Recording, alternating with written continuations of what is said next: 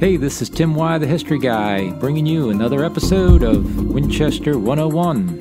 This week we look at the history of law enforcement in Winchester. In 2019, the week of May 15th was recognized as both America's Infrastructure Week as well as National Police Week. These may seem like two very unrelated public sector areas, but historically, the local police department here in Winchester had an extensive role in caring for Winchester's public infrastructure. Let's begin with law enforcement in the colonial era. We know that Winchester started as an English town, serving as the county seat for Frederick County. A history of law enforcement authored by former Winchester City Police Chief Allen Barley appears in the Winchester-Frederick County Historical Society's Journal, number 20, that was published in 2009. Chief Barley notes that Frederick County was formed out of Orange County and that Sheriff Rutherford was the first Frederick County sheriff. He was tasked with maintaining order in the town of Winchester. In 1744, he swore his 16-year-old son in as deputy sheriff. So much for anti-nepotism laws back then. The county sheriff would have operated the jail that was located on one of the four public lots near the old county courthouse, where Rouss City Hall is now located. A much larger brick jail was built 3 blocks south on Cameron Street in 1845. That jail remained in use until 1991, despite being severely overcrowded. In 1779, the town of Winchester was incorporated. That act of the General Assembly called out the officers such as the mayor, councilman, clerk, a corporation court, and the town sergeant. Winchester Town Council appointed the town sergeant. The term sergeant was officially changed to sheriff in 1974. Today, the city sheriff is elected as a constitutional officer. Back in the early years of the town, there were no police department representatives, so the sheriff was tasked with law enforcement responsibilities that today are handled by the police department. The first reference to a police department in city records is in 1822, when council created the position of superintendent of police. Back then, the job paid $100 a year and was the highest paid position of the town staff. The superintendent of police was also charged with keeping town run and the town streets free of obstructions. He was authorized to tax property owners adjoining the streets to help fund street improvements. Remember at the beginning of this podcast, I mentioned the connection between infrastructure and policing. Street cleaning included the removal of horse and cow manure. During Prohibition in the early part of the 20th century, the police department had the added task of enforcing laws against illegal speakeasies and moonshine operations.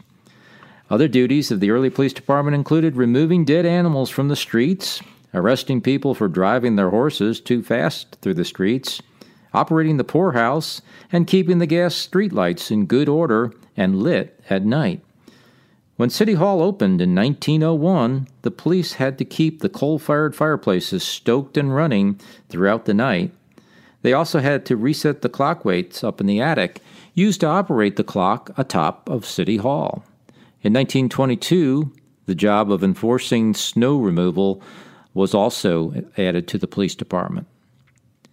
In 1856, the duties of supervising buildings and streets was formally added to the superintendent of police job duties. Again, another tie-in with infrastructure.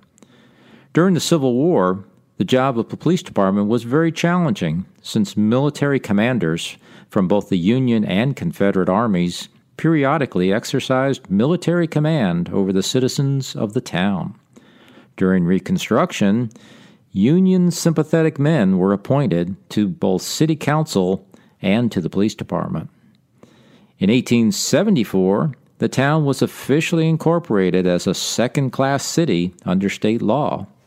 Election of council by local citizens resumed at that point, and in 1877, the position of police chief was formally established, abolishing the superintendent of police.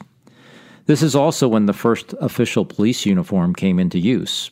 It would change many times over the following decade. In 1877, the police department leased space in a building on what is today the Old Town Mall. When City Hall was built in 1901, the basement level was set aside for the police department. This included a temporary lockup for jailed persons appearing upstairs in the courtroom. In 1973, the police department relocated to the former Potomac Edison Power Company building that was located at 126 North Cameron Street. That building has since been demolished to make way for the George Washington parking garage just south of the George Washington Hotel. In 2000, the police department moved into its current offices at the Tim Brook Public Safety Center at the southwest corner of East Piccadilly and East Lane. The Tim Brook Center was named in memory of Sergeant Ricky Tim Brook, who was killed on October 29, 1999. Tim Brook was fatally shot while in foot pursuit of a parole violator near a house on East Piccadilly Street, just east of where the Tim Brook Center was being built.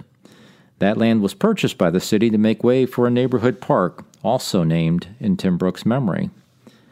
As part of the 2019 National Police Week activities, Winchester Police Department representatives will attend a ceremony recognizing the services of Tim Brook, as well as another police officer, Hunter Edwards, who was killed in a single-car auto accident in late 2018 while responding to a police call. Well, on that sad note, that's it for me, Tim Y., the History Guy, until the next episode of Winchester 101.